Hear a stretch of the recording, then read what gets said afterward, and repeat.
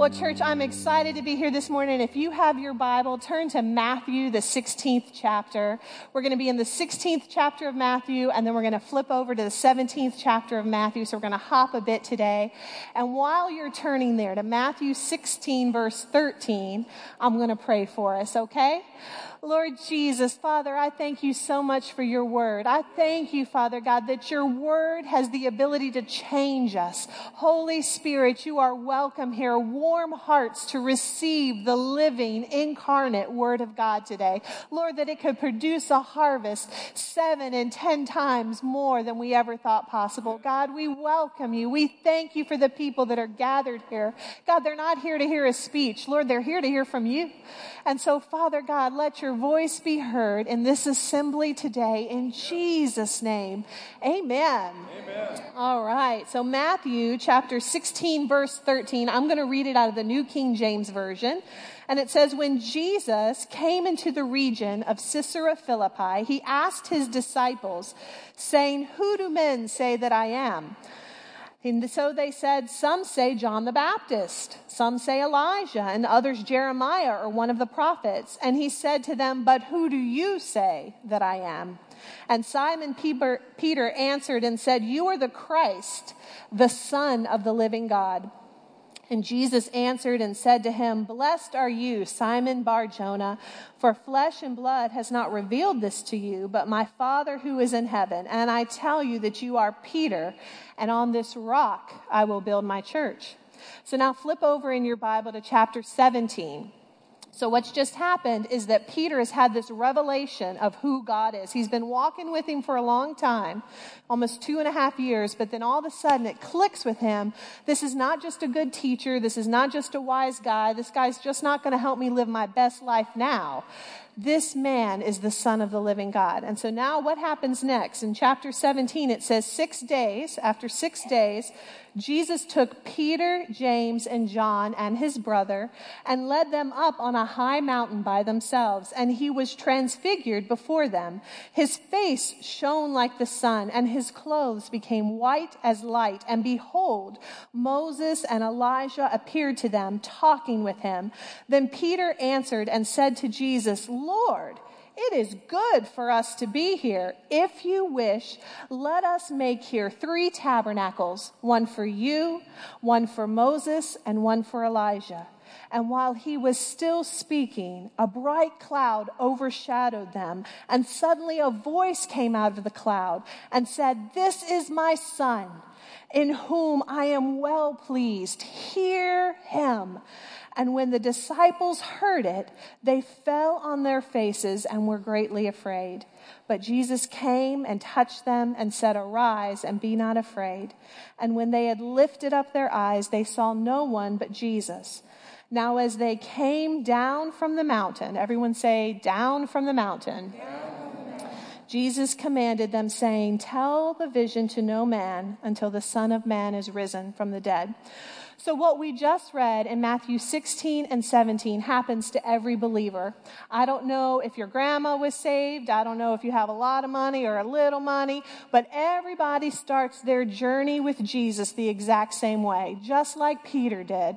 It comes with this revelation that this is not just a good guy. This is not just somebody who I think I should follow, but the Holy Spirit, God himself, reveals to you that this is the Son of the living God, not a way, the truth, and the light. And all of a sudden you come to Jesus just like everyone else always does on bended knee, and you have this revelation. Well then, just like Peter, the Lord puts an assignment on your life, because once you know who Jesus is, once he's revealed to you, then all of a sudden your destiny changes. And what happened in Matthew 16 is that Jesus says, good on you, Simon Bar-Jonah, because flesh and blood has not revealed this to you, but my Father in heaven. And now I'm going to change your name to Peter. So Simon's name in the Hebrew meant a reed swayed by opposing forces. And it was an indication of his personality a little bit. But the Lord speaks to him and he says, you know what? Because I'm real to you, because I'm now your Savior, you're not going to be swayed by opposing forces, Peter. You're going to be my rock. Amen. You're going to be the rock I build my church on. And church, for you and I, when we receive the Lord as our Savior, our past doesn't indicate where our future is going. Our personality and its flaws, the hang-ups, the baggage we have, that is all under the blood of Jesus Christ. And we receive an assignment. We receive a new destiny when Jesus becomes our Lord and Savior. So that's how it starts with everyone. Well, after that, they start to journey with the Lord, and 6 days later, there's this revelatory experience on the Mount of Transfiguration, and the Lord is transfigured before them. Well, this is what's crazy. Moses used to talk to God like a man talks to a friend. And when he would leave the tent of meeting, his face would just radiate with God's glory. He was reflecting the glory of God. He actually used to wear a veil because it wigged some people out. Like you walked in there and you weren't glowing, you walked out, you start glowing. That's a little too real for me, Moses. That's how it used to be. He wore a veil. What's happening to Jesus is radiating from the inside out. Amen. The glory of God is becoming so real in him. He is communing so closely with the Father that he's not only reflecting God's glory, but the Spirit in him is being made alive in him. Yeah. And Peter is astounded. And Moses and Elijah showing up is a pretty big deal too. I've seen some cool things, but I have never seen Moses and Elijah in my prayer closet at home. Never. And so Peter is like, this is amazing. And he says, I got a great idea. I'm going to build 3 tabernacles. One for you, one for Moses, and one Elijah. And we'll just stay right here. And God himself intervenes, because this is the deal. Peter was right. It was good to be there on that mountaintop, but it wasn't God's will for Jesus' life. It wasn't God's will for Peter's life, and it's not God's will for you and I. Those mountaintops experiences are amazing, and we walk with the Lord, and he reveals his glory to us. But the reason he does that is that he has an assignment for us off the mountain. And the temptation that you and I fight is the temptation to want to stay on that mountaintop. We want to stay right there. Now, I'm gonna confess something to you guys. I'm the chief of staff at this church, and I sit in the same seat every Sunday, right next to that cute guy in the plaid shirt. If you want to know where I'm at, check the 4th row back, 3 seats in. I'll be right there, unless I have to preach, and then I'll sit right here. And I feel sorry for this half of the church because I don't even know you guys, because he says, get out and shake your hands. I never make it past this girl right here. I like my spot. I want to sit in the same spot every Sunday. I like my stuff. Don't change me. 70% of the world's population is averse to change. 70%. It has nothing to do with how you grew up. It has nothing to do with how much money you have. It's just the way we're wired up. We're averse to change. And Peter's like, let's not change a thing. This is perfect. Us 4 and no more. I dig it. One booth for you, one booth for you, one booth for you. And I will let the people come and visit, and they can go home and we can stay here. And that's the temptation we have to fight today, church, because God's will for our lives is not to stay isolated on that mountaintop, but his will for your life, his assignment that he has for you is to fill you up so that you can be poured out, to fill you up so you can be poured out. And I want to encourage you. That's what we're going to dive into today. So if you're taking notes, my message is the mountaintop temptation, and point number 1, destinations do not get you closer to Jesus. Daily prayer does. Destinations, conferences, amazing speakers, books. I love those things. But I want to tell you, if you are living your life one conference to the next, you're going to be very disappointed. It is not going to give you the equipping, strengthening power of the Holy Spirit. That was meant to be cultivated on a daily, intimate prayer basis. I'll tell you, Jesus is actually preparing himself for the cross. Matthew's gospel doesn't tell us with Moses and Elijah and Jesus we're talking about on the Mount of Transfiguration. And Peter interrupted, so we couldn't eavesdrop. I'm like, Peter, I want to listen. I mean, if Moses hasn't been around for a long time, he's probably got some good stuff to say. And so we don't know what they said, but Luke's gospel, when he records it, he says that Moses and Elijah were talking to Jesus about his coming departure. They're encouraging him. They're saying, we see in heaven the road that's before you, and we just came to encourage you. What do you need, Son of God? How can we speak to you? Moses represents the law, Elijah represents the prophets, and Jesus represents the fulfillment of both. And he says, what can we do? They're trying to encourage their friend. And Jesus is sitting there going, any time before Jesus has a major move in his ministry, you'll catch him praying. You'll catch him praying. Luke 5:16 says, Jesus often withdrew to lonely places and prayed. Jesus often withdrew. It wasn't a mountaintop experience for Jesus. It wasn't something like he went and caught this conference or grabbed that speaker. It was a daily occurrence for him. He often went to lonely places and prayed. And I want to encourage you that if you want a victorious, power-filled life, it's not in the destination, it's in the daily. It's in the daily, that every day that you talk to your friend, every day he whispers something into your spirit. He gives you some promise, some word, some vision, some air in your lungs, so you are confident in your next step. Because here's the deal, church. All ministry how should I say it? All ministry is a result of intimacy with Jesus Christ. All ministry. Now, some of you are going, now, Sarah, I'm not in ministry. That's your job. I'm not in ministry. That's Pastor Lance's job. Well, church, I'm here to tell you, you are in ministry. You minister to your spouse in the words that you say to them. You minister to your children in the counsel that you give them. You minister to your coworker in the way you encourage them when they're in a hard season. You minister to the person you smile at, and you don't even know their name, but you're both caught at Kroger at 4 o'clock on a Thursday afternoon. You minister all the time, and all ministry is a result of intimacy with Jesus Christ. So now I'm going to tell you something that kind of rocked my world and changed my approach to prayer. I used to see prayer as sort of like meeting a friend for coffee at Starbucks. I don't know if you guys have friends like this. Maybe it's mine, but my friends are always late. You know, I get to Starbucks and I don't see them in the parking lot, so I'm texting them like, hey, what kind of coffee you want? I'll go ahead and order it. I'll get us a table. Because right now, skinny jeans and Starbucks are very hot, so it's very difficult to get a table at the Starbucks. So what do you want? And I order it, and I get everything together, and then I sit and I wait for my friend to come. And sometimes you and I approach prayer the same way. We get up, brush our teeth because we don't want to offend God. We're going to talk to him. I want him to be able to hear me. Brush our teeth, wash our face, wake up a little bit, and we get in our closet, and we kind of treat prayer like we're waiting for God to get there, like we're meeting a friend for coffee.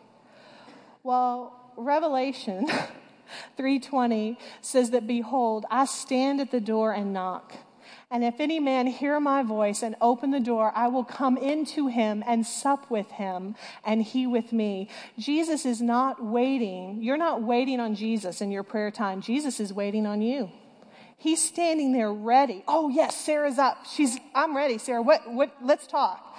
You know, we treat God like he's a friend we're meeting for coffee, and we're like, okay, how much longer till it gets good in our prayer life? God is ready to go from the minute you say, Lord.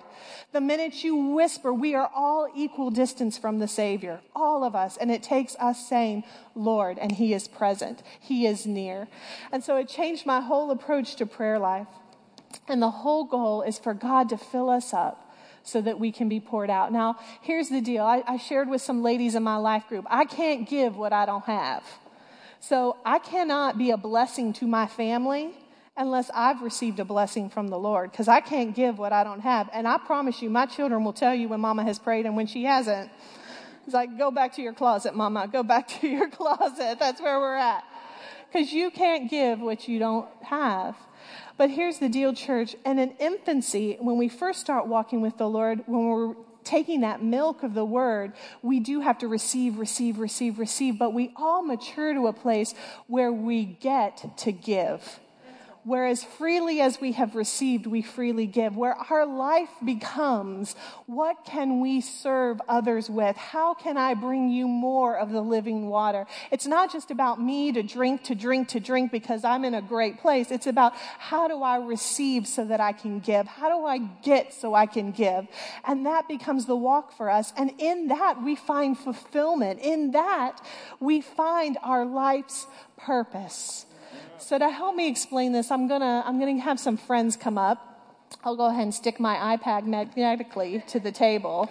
You might have to help me peel it off. But Isaiah and Omar and Robert, if you guys can help me out, I've got a 6-foot ladder here.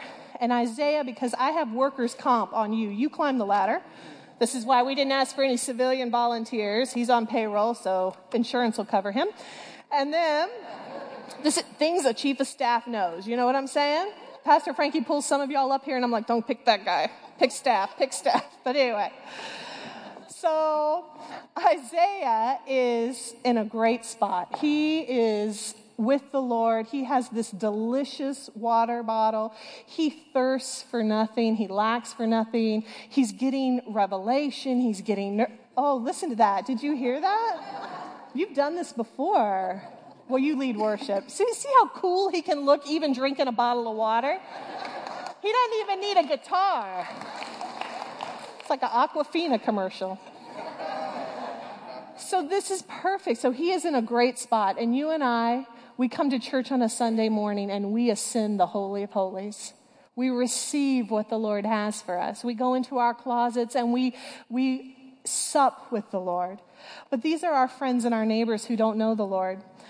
They can't receive what we've received. So Isaiah, I want you to stay on the mountain, but your friends are thirsty. I want you to try to give them some water. I want you to try to, and you can try to reach for it, guys, but you can't ascend the hill. So I want you to, oh, yes, that's okay. Insurance will cover it. It's all right. Go ahead. So can you get it? Can you get it in their mouths though? Can you try? Because you just got them a little wet. I don't know if you can try to. Oh, there you go. There you go. It's every man for himself. Thank you so much. So here's the deal. Good job. Here's the deal. When you try to share Jesus without leaving the mountain, all you do is get people wet. You don't wet their mouths. You don't satiate what they're thirsty for. All they have to show for the effort is wet clothes and some water on the floor. The gospel was never meant to be shared from one mountaintop down. The gospel was meant to be shared one beggar to another, telling them where they can find bread. That's how the gospel is shared. And Peter is so genuine, and I don't want to dog Peter for this, but Peter's idea was, let's stay here and bring people here. But this is the truth, what Romans 10:14, it says that how can they, my iPad is stuck. Oh, thank you guys. I was like, I can't turn verses. Remember, I've got a magnetic problem. We got to keep them up here. It says, how then can they call on the one they have not believed in? And how can they believe in the one in whom they have not heard? And how can they hear without someone preaching to them? They are dying of thirst. There are things in their lives that need Jesus. They need to know his healing touch. They need to know his fellowship. They need to know his peace. But they can't come to the mountain because no one's told them. How can they call on one they've never heard? And it's our job, church, that when we receive this water from the Lord, that we turn around and we share it to another, that we get down off the mountain and we start to just share the gospel one person to the other. I was thinking this morning about a woman named Delois Branch, and she was my 4th grade Sunday school teacher. I have not seen her in probably 30 years, but she was willing to get off her mountain and come share the gospel with a group of 4th graders, and my life was never the same. Do you have someone in your life who is willing to get off their mountain and share something with you, and it changed your whole world? Not just that day, but it changed your whole world. That's how the gospel works. And the Lord is looking at Peter, and he says, Peter, we're not going to do religion like we've done religion in the past. God himself is speaking from heaven. And he says, you know what? You've always wanted to bring people into a tabernacle. My presence was in an Ark of the Covenant. My presence was in a temple. Well, I'm about to turn things upside down. I'm about to put my presence in people. that the very Spirit that raised Christ from the dead is going to reside in you, so that when people cross paths with you at Carline, when they cross paths with you at Kroger, when they cross paths with you in their living room, they can have an encounter with the holy, living God, because your words are anointed, because your presence is entertaining the Holy One of Israel. Amen? Amen. There's a story in John chapter 6 about the woman at the well. Jesus, we know he often went to lonely places and prayed, right? That's how he knew what to do. Well, it says in John chapter 6 that he felt led to go to Samaria. And he goes there and he encounters this woman at the well. And it starts, her story's just like Peter's, is just like ours. The Lord reveals to her, God reveals to her that this man that she's speaking to in the heat of the day is the Messiah. And then she confesses to him. She comes clean. He says, bring your husband and come back here. And she says, I have no husband. And he says, you have spoken truthfully. You've had 5 husbands, and the man you're married to now is not even your husband. The man you live with now is not your husband. You know, we all come to that place where it's a revelation of who Jesus is, and then we hold nothing back. We tell him everything, because everything is unhidden before his sight. We don't tell each other everything. Some things are not other people's business, but everything is Jesus' business. And she lays herself bare, and the Lord changes this woman. Out of her start flowing springs of living water. And what's the first thing she does? She runs back to the town, and she brings the town to Jesus. She brings the town to Jesus. And you and I have to have that same approach, that when we see the Lord move in an area of our life where we know what it's like to be in captivity, but then we know what freedom tastes like too, that we're not content just to sit there and enjoy it, but we know we've got to share it, that we've got to go bring our friends and our town and our neighbors to Jesus. And here's the other thing. The disciples see this town coming out to this well. And they said, Jesus, are you hungry? Are you thirsty?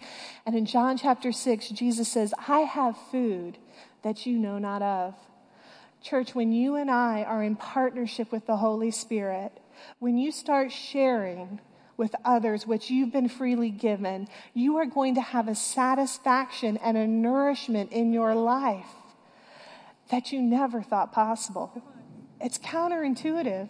You think if I give, I won't have as much, but that's not the way the gospel works. It's a multiplicative effect. The more you give, the more he can entrust to you to give to others. And you become this amazing conduit of the grace of God, of the love of God, of the goodness of God. And all of a sudden you have food that nobody else understands or knows of. Amen. So the second point, if you're taking notes, it's down off the mountain that you discover your life's purpose. Jesus led his disciples up on the mountain, and he led his disciples down off the mountain. And what's waiting for them at the bottom of the mountain are sick and hurting people. And I want to encourage you guys, when we have these revelatory encounters with the Holy Spirit, do not be discouraged with what is waiting for you at the bottom of the mountain are sick and hurting and lonely people. The whole reason the Lord filled you up was so you could be poured out. What's waiting for Jesus at the bottom of that mountain is the cross. That's what Moses and Elijah were preparing him for, encouraging him for. And Peter and James and John have just had this supernatural encounter, and then bam, a man comes up to them begging Jesus to heal his son. Church, I want to submit to you that the opposition that you face is likely in proportion to the glory you have witnessed.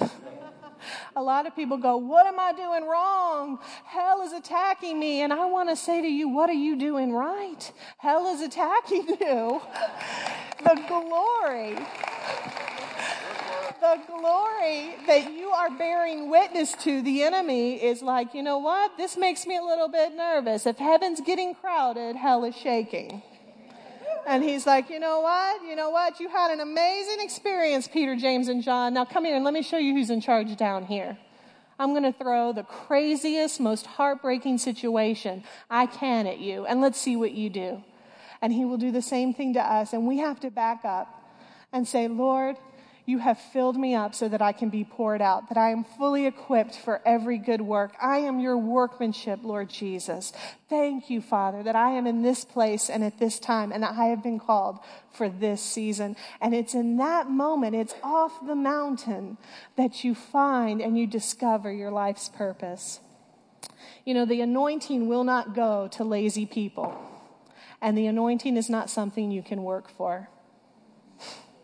The anointing will not go to lazy people, and the anointing is not something you can work for. It feels like a paradox. Well, what's the answer? The anointing goes to the hungry.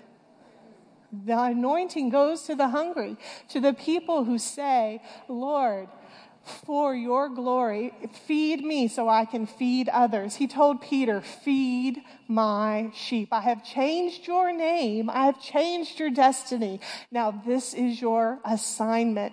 Feed my sheep. A lot of people pray for the anointing. Oh, Lord, give me the anointing. Give me the anointing. And it's not for the lazy. And it's not something people are like, well, I'm working really hard and I'm doing this and I'm doing this and I'm teaching Sunday school. And you need to teach Sunday school. If I don't say anything else, teach Sunday school. But there's not a tit for tat when it comes to God. The anointing goes to the hungry, because it is the hungry who still remember what it was like to starve. And it's the hungry who are quick to feed another. Amen? Amen. And that is what God has called us to. That's why we have to get off that mountain. God sees something in Peter. Jesus sees something in Peter and says, I'm going to change your name. I'm going to change your destiny. And he doesn't see it in the present, but he sees it in his potential. And God is calling you, and you may not know in your present how you can accomplish the dream that God has put in your heart. But I want to encourage you, he changes your name and he gives you an assignment long before you have the potential for it. He sees the future and he pulls it out of you. He grooms you for it. He anoints you for it. And so Peter is going to be this amazing rock that the church can be built on if God can get him off that mountain. And you are the rock and the foundation and the ministry and the minister that God needs if he can get you off that mountain. Amen. If he can fill you up so that you will in turn be poured out.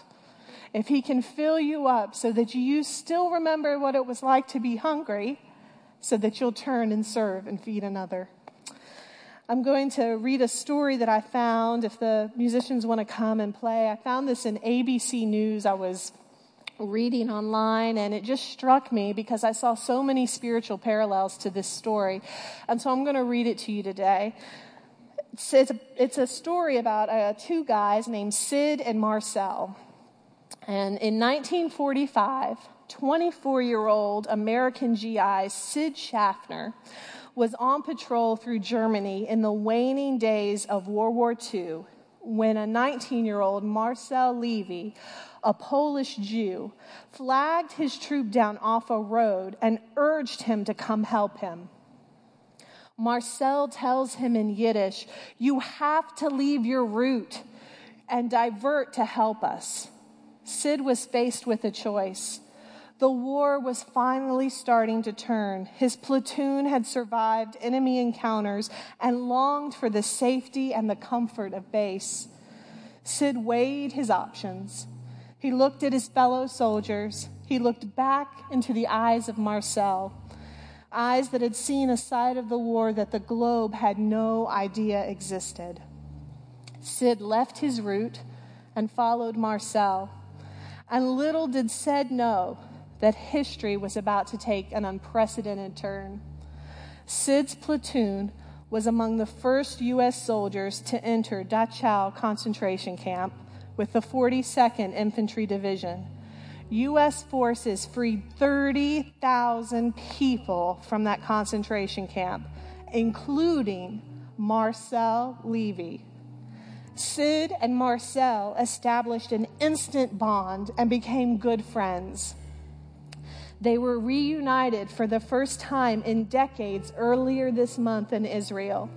Today, Sid is 94, Marcel is 90, but they still remember the day, An American soldier's willingness to leave his route changed the lives of 30,000 people. Everything I have today, all of my children, all of my grandchildren, and my great-grandchildren is due to you, Sid, Levi told Schaffner when the two hugged and wept and saw each other for the first time in years. Marcel's life changed. 30,000 people's lives changed because Sid was willing to be diverted. Sid was willing to delay the comfort of the base and help someone in captivity. Let's stand together, church.